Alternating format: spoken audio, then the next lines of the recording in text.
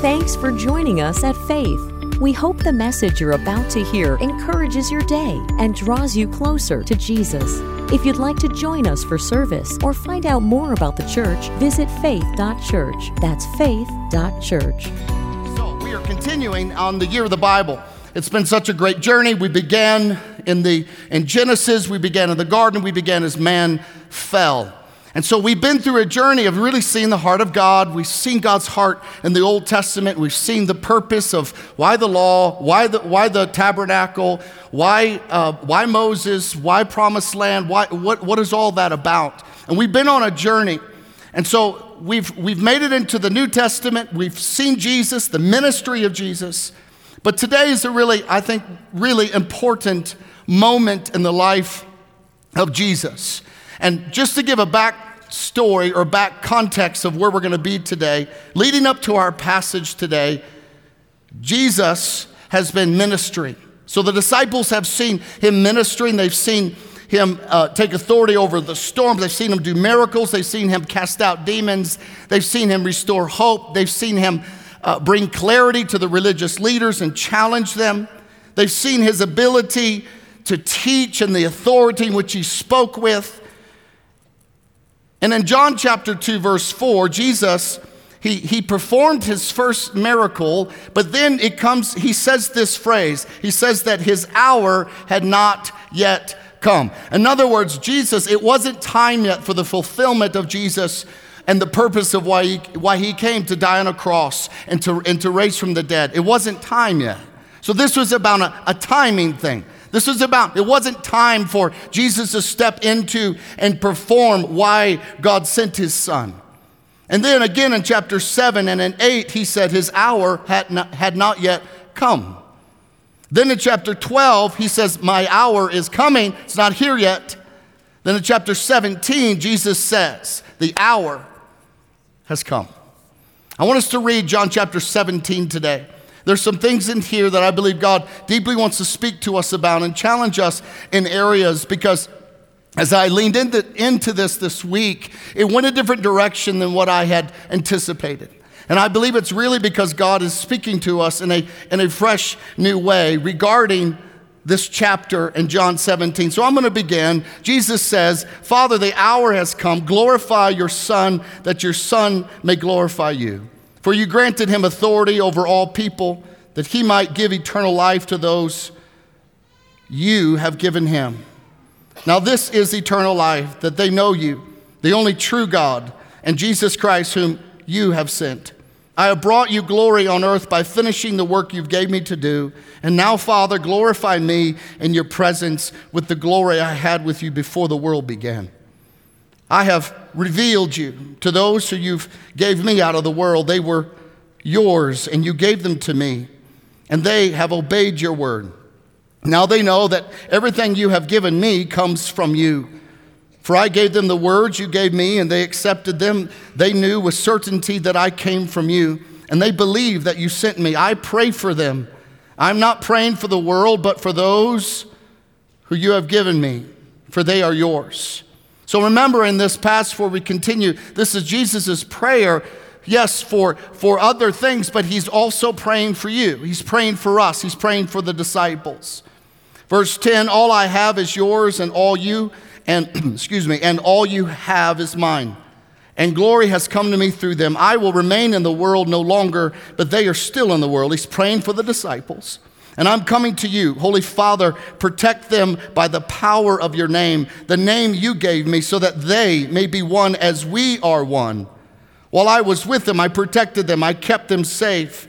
By that name you gave me, none has been lost except the one doomed to destruction, so that the scripture would be fulfilled. And he's speaking about Judas. Verse 13, I'm coming to you now, but I say these things while I'm still in the world, so that they may have the full measure of my joy within them. I have given them your word, and the world has hated them, for they are not of the world any more than I am of the world. Verse 15. My prayer, I want you to catch this for a moment.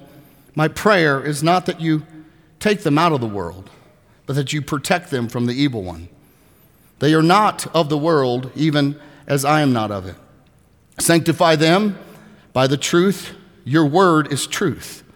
As you sent me into the world, I have sent them into the world. For them I sanctify myself, and they too may be truly sanctified. Now, I want you to catch this. Verse 20, Jesus says, my prayer is not for them alone. I pray for also those who will believe in me through their message. So this is not just the disciples he's praying for. It's for those who are going to receive the message of the gospel that comes from them. He's praying for them as well, which is us. The reason why we have the gospel today is because these disciples preached the gospel, and it went around the world from the epicenter of Jerusalem and Israel. It is now living right here within us. So Jesus is praying for us here as well. He's praying for his church. He's praying for all the believers. Now, he begins to lean into something that maybe has been used in different ways or applied different ways, but I believe God has brought some clarity today. So he says this, that all of them may be one. Everybody say one. Father, just as you are in me and I am in you, may they also be in us, so that the world may believe that you have sent me. So there's something about this oneness with us as believers that because of it, the world is going to understand. It's going to be a testimony that Jesus is actually who he said he was. There's something about our oneness that's going to cause great revival. There's something about our oneness that's going to bring the nations, our community, our families to Christ. So he goes on to say, I have given them the glory that you have given me, that they may be one. Everybody say one. As we are one. Say one. I and them, you and me, so that they may be brought to complete unity.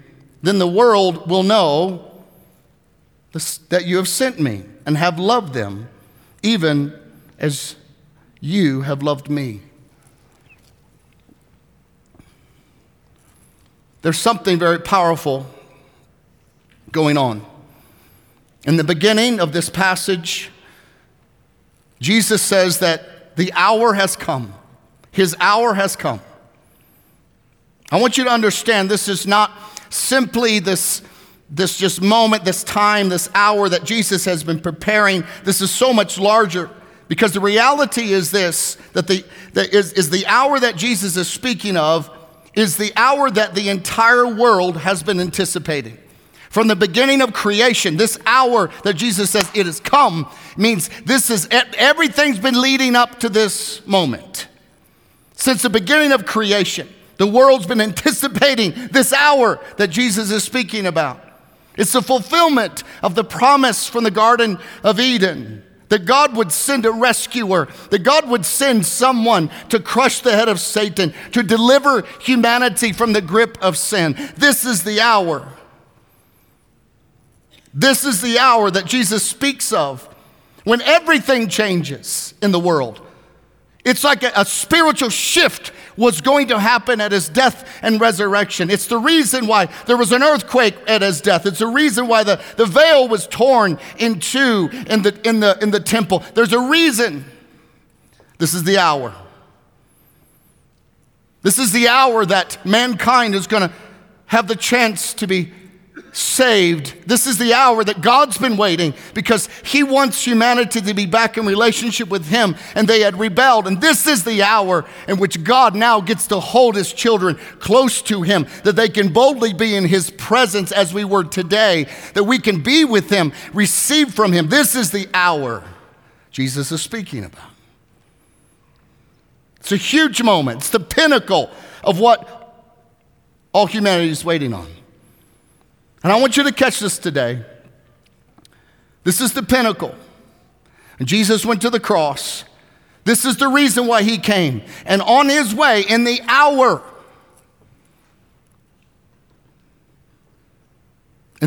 in which all has been waiting on, Jesus stops and he prays that we would be one. This must really matter. When the weight of all the sins of the world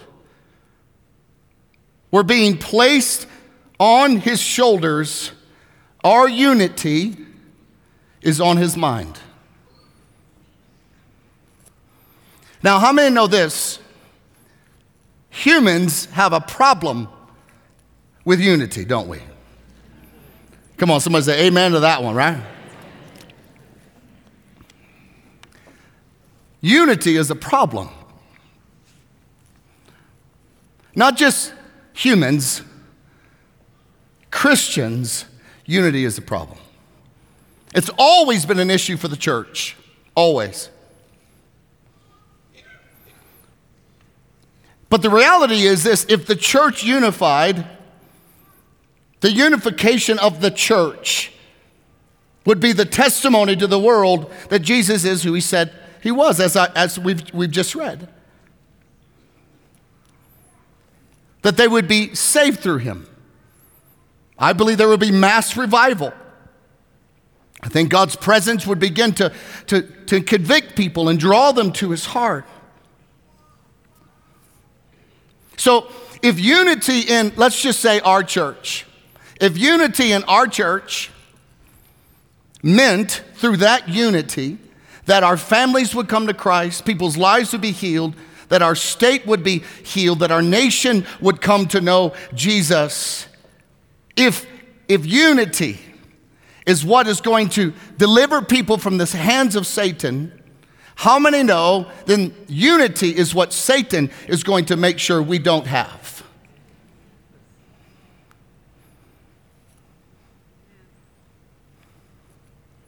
But here's the question: what unity is Jesus praying for? What does he mean, unity? What type of unity in the church is going to attract God's favor and draw the lost to God through Christ? What is Jesus talking about? Because if Jesus is saying that if we're unified, that he's praying for us to be unified, if he is saying that, then who articulates what the unity is? Now, none of us here are the head of the church. Jesus is.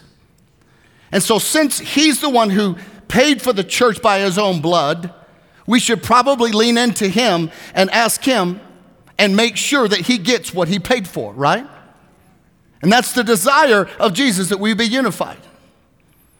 So how do we cooperate? Well, we have to determine what unity is he talking about.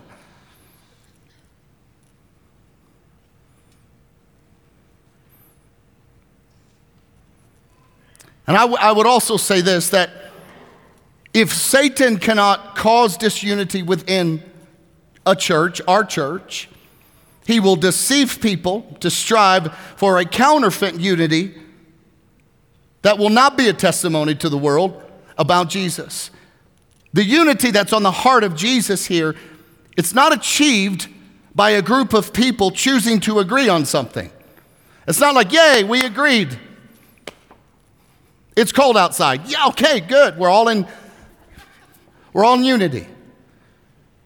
It must be more than just a group of people being like, okay, let's just all agree on this. This unity Jesus is speaking about isn't us unifying around the lowest common theological biblical denominator and be like, well, at least can we just believe that Jesus died on a cross? And then, okay, yes, okay, now we're in unity. No, that's not what he's talking. This unity he's speaking here is not about compromising truth, which sometimes that's what happens. People pursue a counterfeit unity to say this, oh, but I know they don't believe truth, but I want to be unified with them. That's not the unity Jesus is speaking about. Jesus is not praying for his church that he paid for with his blood to form their unity around their own opinions of who he is and who we are. The unity that Jesus is praying for is this. It's very simple, very straightforward. Is that we unify as a church around the submission to the scriptures, submission to the lordship of Jesus Christ, and submission to do the will of God in our lives, that we would do it together. It's about submission and total commitment to who He is. This is what unity is about.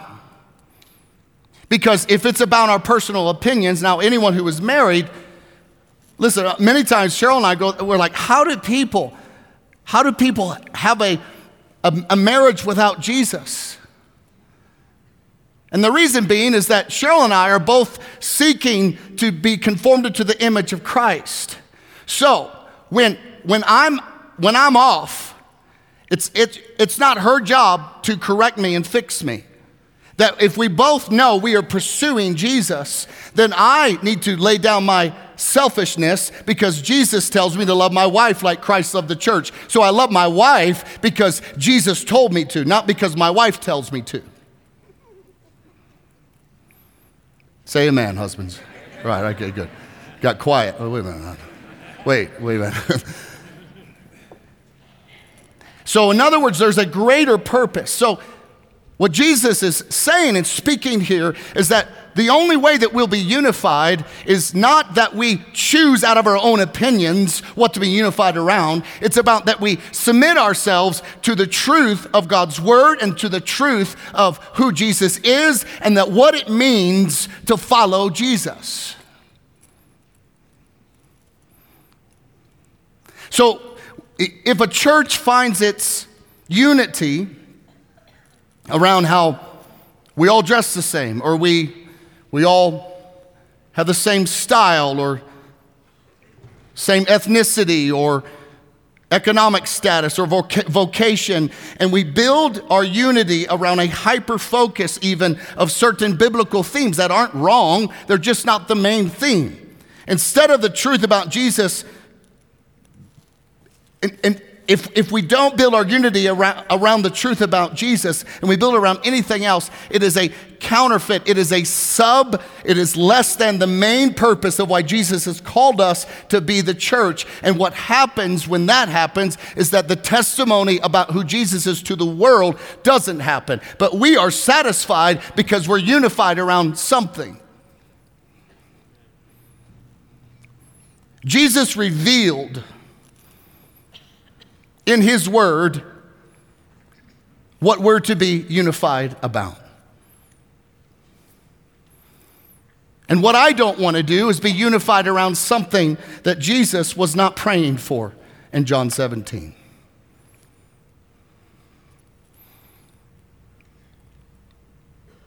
What I desire is that all of us together would understand that unity together around submission to the Bible, submission to God's word, and the mission of God, that as we pursue Him, we begin to see the supernatural workings of God transforming our city, our lives, our families, our minds, that we would begin to experience all that we see in Scripture that's possible when a church focuses their heart and their mind on what God has called them to do.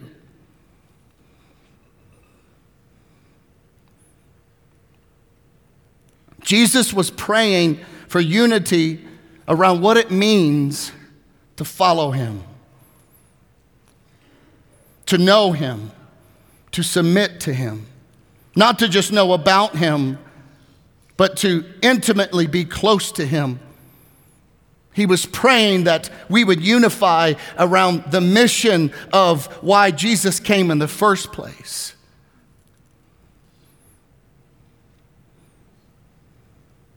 That we would unify around His word, that we would unify together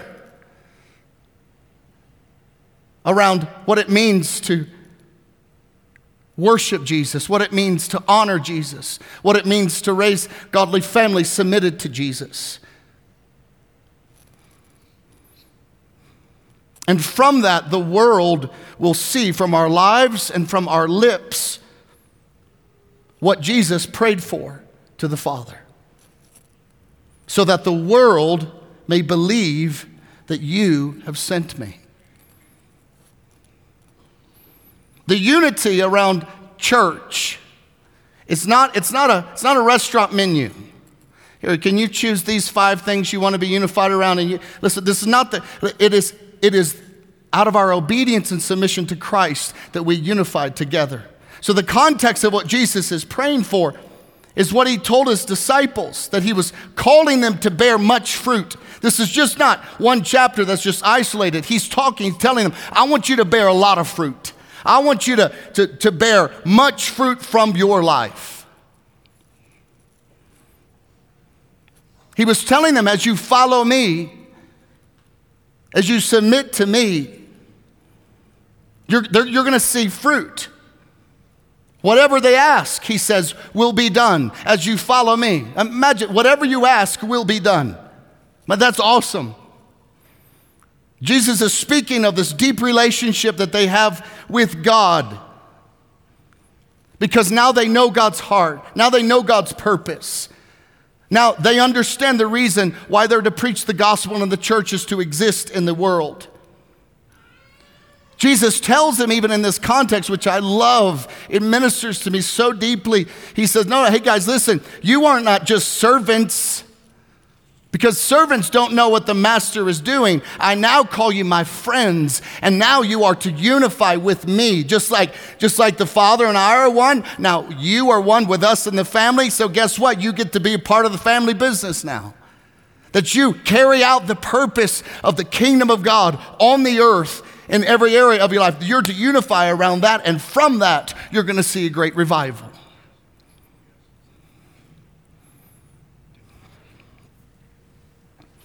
He also tells them this in this prayer that he's saying, I want you to follow me. He says, remember, if the world hated you, hates you, keep in mind it hated me first.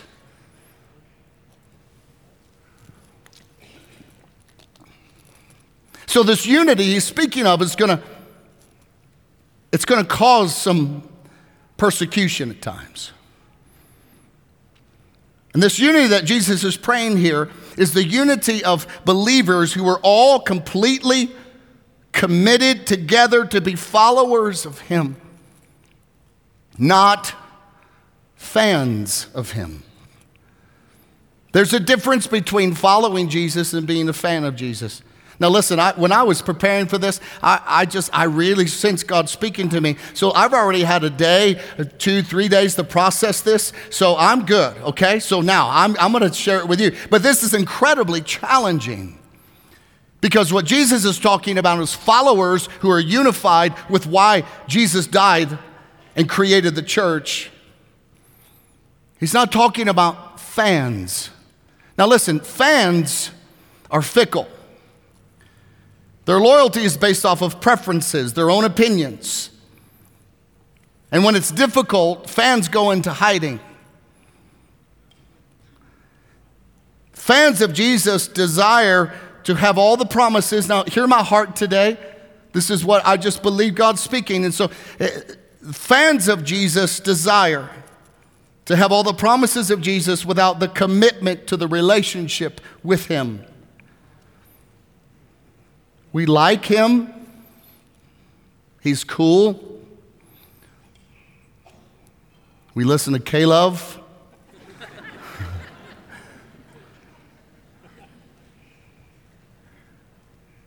If someone asked, are you following Jesus? We say, yeah.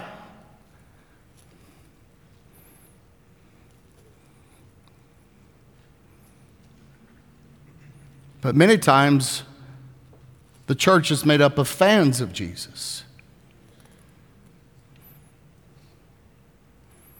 In other words, they have the knowledge, fans have the knowledge of Jesus, but they don't know Jesus. And as I prepared, as I thought about the spiritual, I want you to think about this with me this morning. As you think about the spiritual condition of our churches, just think about it. Think about the spiritual condition of our families. Gathering in these churches. Could it be that our church buildings, our stadiums full of fans of Jesus, but not followers of him? As I was writing this, I was reminded of a book I heard a while ago, and it's by a pastor named Kyle Idleman. He's a pastor from Kentucky. He wrote a book, 2010, titled Not a Fan. And listen to what he writes. He says, the biggest threat to the church today is fans who call themselves Christians but aren't actually interested in following Christ. They want to be close enough to Jesus to get all the benefits, but not so close that it requires anything from them. As you read Jesus' teaching, he gathered great crowds, thousands and thousands of people. But when he started teaching about things that were difficult, about following him, a bunch of them left. They probably said things like this: I don't know if this is a safe space for me to be right now. I like Jesus. I'm a fan of him. But now he's asking something from me.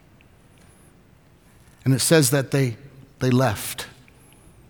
And what remained were the followers of Jesus. Christian unity, friends, is a unity that's formed by our relationship and our submission to Jesus. And it's also about the unity of our mission and our purpose. When I started leading here 6 years ago, the number one question I got, what's your vision, Jason? What's your vision, Jason? What's your vision, Jason? What's your vision, Jason? Now, I'm just how I'm wired. I really strive to be a purist of following Jesus, but I thought, who gives a rip what my vision is?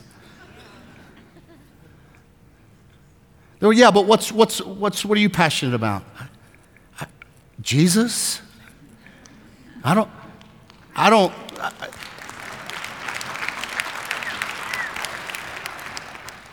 question is, what is Jesus' vision for the church?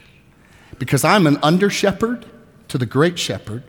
I am a steward to the kingdom of God and to this house. My opinion matters very little. So it's important we understand Jesus was praying about something specifically here. He didn't say, hey, whatever you pastors want to do, whatever you folks want to do, I want you unified over it. That's not what he's saying. It is about submission to the scriptures. It's about our unity is formed through our relationship and submission to Jesus. So we don't sort through difficult things or disagreements because of who we are. We humble ourselves before God because of who he is, and therefore we can be reconciled in relationship and have unity. The moment that the unity of a church is replaced by something that is less than what Jesus intended it to be is the moment that you're going to have division, two visions. And it'll be based off of preference. And yes, I understand there are things we seek to desire. Yes, I get that. There's nothing wrong with some preferences, but the main vision is to be the heart of Jesus. It's to be the mission of Jesus. And the unity that Jesus prays for is that we would not just believe in Jesus, but we would follow him. And as believers, walk in their unity with one another in submission to Christ. The closer we get to Christ, the more his desires become the center of our desires. And when God's desire becomes the church's desire, then the world will be transformed and impacted by the church, because the church is about the mission and purpose of God, because they know the mission of God, because they have been with Jesus. It's like when the disciples were being described by someone on the outside. They said, I don't know about those 12 disciples, but what I do know is they have the marks that they have been with Jesus. There's something about their life that's different. They've been with Jesus. And when the church is about being with Jesus, seeking Jesus, submitting to Jesus, when we all agree the Scripture is how we live our lives to the best of our ability, and the grace of God is how we carry it out. If we believe that, then my opinion doesn't matter, and yours doesn't either. The only opinion that matters is, what does God say? And then we go, okay, we should probably do that. We should probably follow him. But the rock bottom, foundational baseline of the church is that we would all have the same vision and mission that's articulated by Jesus, and we would be unified around that.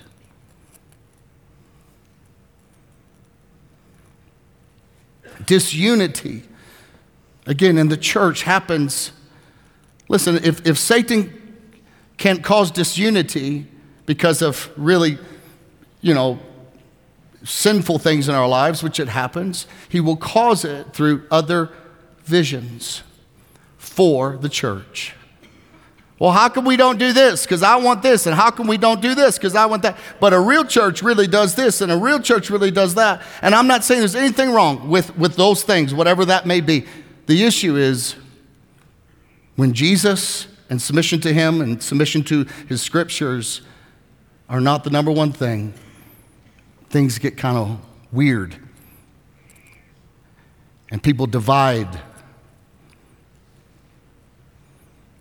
If every person of a church, let's say of our church, is willing to ask, what does the Bible say? And then commit to the power of the Holy Spirit to obey it, no matter what,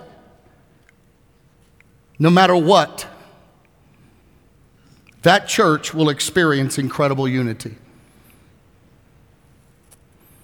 And where that submission to the Word is, and submission to Christ is, you'll find a church that's thriving. Where that is not at the center, you will find gossip, conflict, selfishness, bitter attitudes.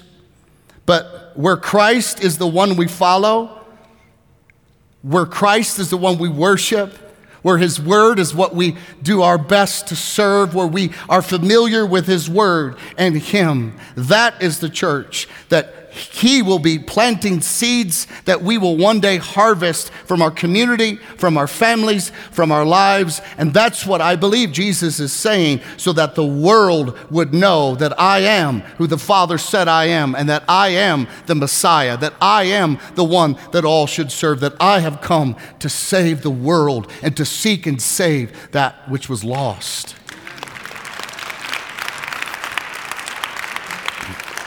Every morning, every Sunday morning, I'm amazed when I look out over you beautiful people. He goes, stop it. Oh, that's okay. I am. Because I see surgeons, I see doctors, I see scientists, I see carpenters, I see school teachers, management, business owners, retirees, moms, dads, husbands, wives. I mean, we don't like the same sports teams here. We don't have the same hobbies. We fluctuate in age vastly here. And I think there is no reason at all for you to sit here in the same room and listen to me unless I'm teaching something that is not of me. It's the teachings of the truth about Jesus Christ, that our Messiah, that is revealed in the scriptures.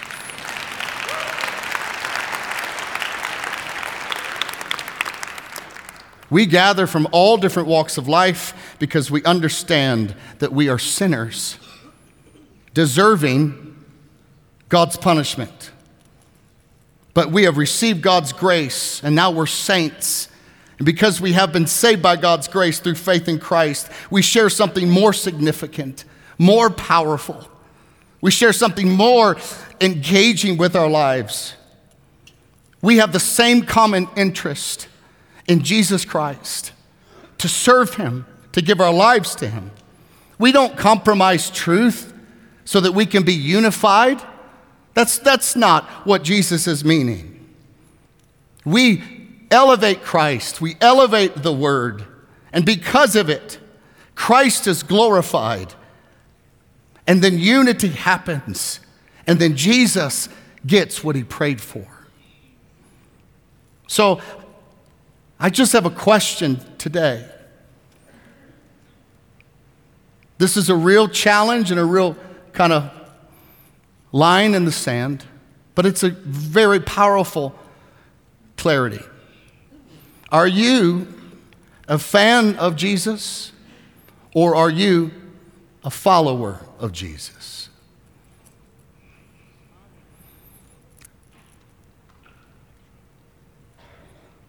Do you admire Jesus, or do you worship Jesus?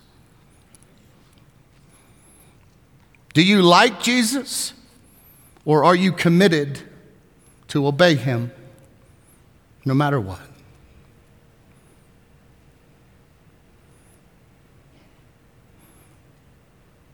When the going gets tough, do you look for your exit, or do you stay in because you love Jesus?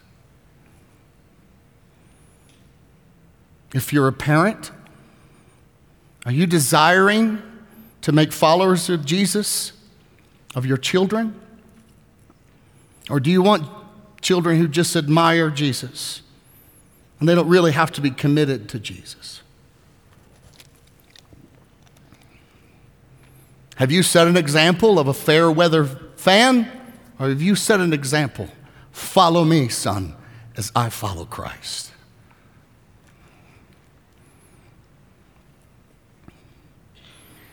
And the reality is this: many of us, we believe in Christ. But have you made a commitment to follow him, to obey him? Now, this isn't about legalism. This isn't about putting things on you that isn't in the scriptures. No, this is not what's happening here. This is about us clarifying what it means to be a follower of Jesus. Do we take our cues on how we respond and react from the world, or do we say, hang on, let's go to the scriptures?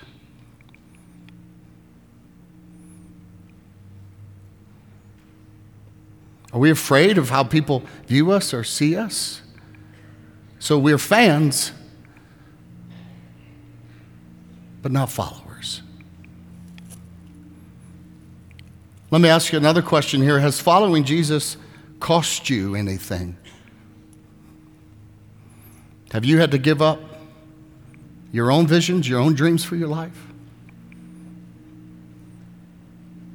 Have you not instructed your kids on certain things because you didn't want it to cost their popularity? You didn't want it to cost their acceptance?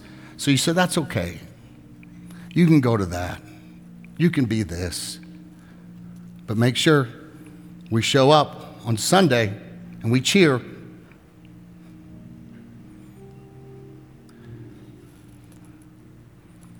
Has your devotion to Jesus cost you?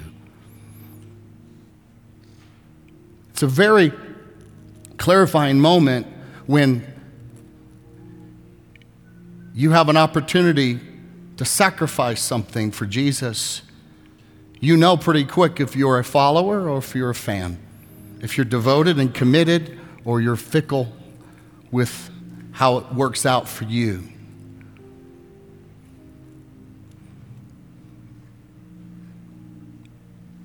Has your commitment to Christ and to his word, has it cost you friends?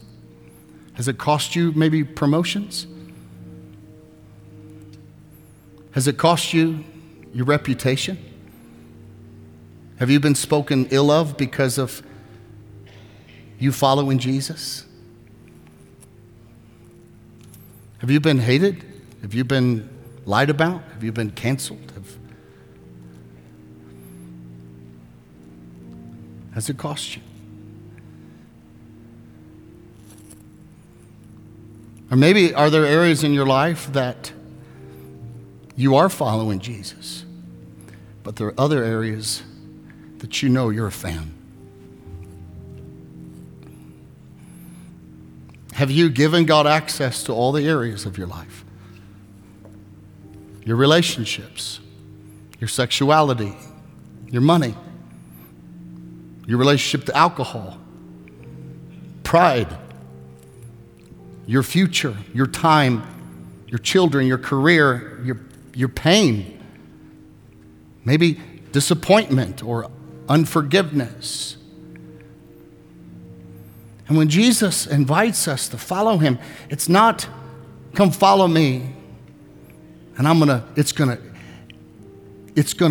my pathway is going to cause problems. That's not what this is about. It's that actually we're going to find the greatest joy, the greatest peace we've ever had in our lives while in the midst of problems, because the world will push back simply because you follow Jesus.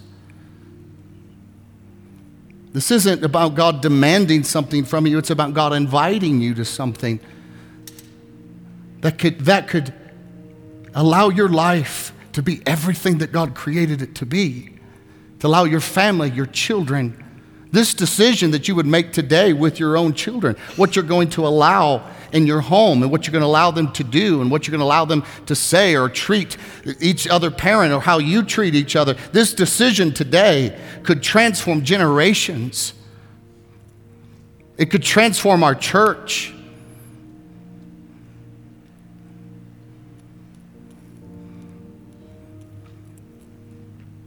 Jesus said this in Luke 9:23. If anyone would come after me, let him deny himself, take up his cross daily, and follow me. I promise you, the decision to follow Jesus is going to require you carrying your cross every day. I don't react this way because I'm following Jesus. Oh, I want to, but I'm not going to. I'm not going to say this. I'm not going to do this. I'm not going to go there because I'm following Jesus. Even I don't want to, there is a leaning, there's a lust of my own heart, there's a thought of my own mind, but hang on, I follow Jesus. And Jesus, if you're not going to go there, I'm not going to go there. There's this understanding that in these last days that we live in, Jesus is looking for followers who will say, I'll go anywhere, I'll do anything. There is no sacrifice too great. There is nothing that I would do that would be beneath me. I follow you, Jesus. You're the Lord of my life. You're the King of my heart. You saved me. You laid your life down for me. And I will no longer be a fan. I'm going to be a follower, and I'm going to do exactly what you've called me to do. And I can't do it on my own strength. But Jesus, my heart's desire is to follow you. Jesus says in Luke 14:33, those of you who do not give up everything. If you don't give up everything you have, you cannot be my disciples. Do you love Jesus with all of your heart? Have you believed in him, but not made a decision to be committed and follow him? I know we're all in process, but I just believe Jesus today is inviting you like he did the disciples who were doing their thing. And he says, hey, come and follow me. And they left what they were doing and they followed him, and they changed the world. So Jesus says today, come and follow me. Come and follow me. So I don't know what areas of your life that maybe are off limits to Jesus, but I believe you're here today because Jesus wants access to that area. You don't have the power to do anything about it, but he does want you to give him access. He does want the act of your will to be, I want you to be in every area of my life. I want to make a change. I want to follow you. I don't want to be a fair-weathered fan. I want to be a committed, deeply devoted follower of you, Jesus. If we can, let's pray. Lord, we take just a moment and we invite you to reveal the areas of our life that need you, the attitudes of our hearts.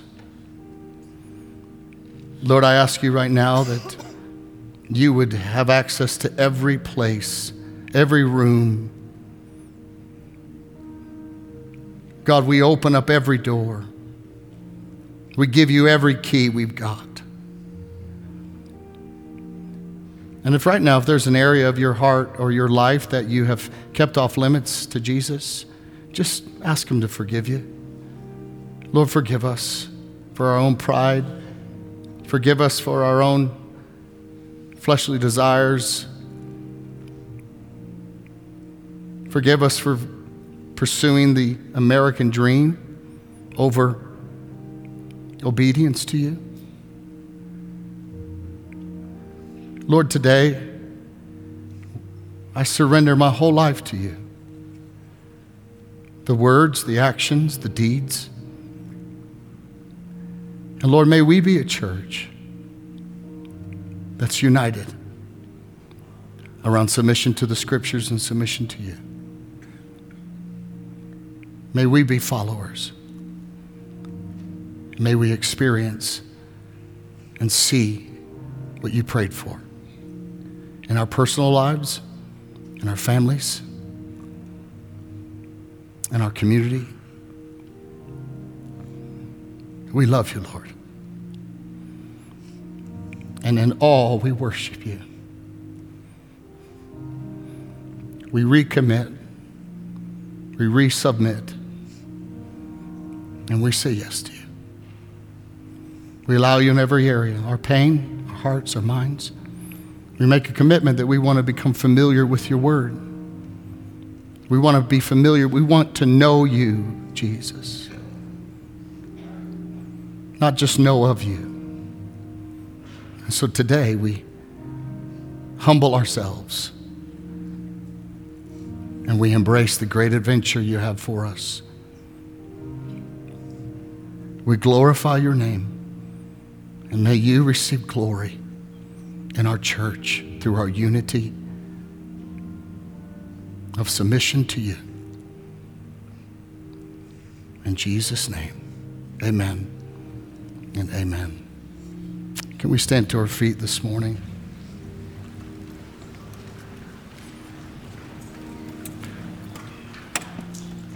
This is a very challenging word, but it is the word. And so may we today leave with this understanding of what it means to follow Jesus. If you can, lift your hands to the Lord, and I want to pray a blessing over you. Father, bless your people. Encourage them. Lead them. Guide them. Give them the discernment. Protect them from the enemy. As you prayed, I pray over them. Protect them from the evil one. And may they prosper. And may they follow you with all of their hearts. In Jesus' name, we all say amen and amen.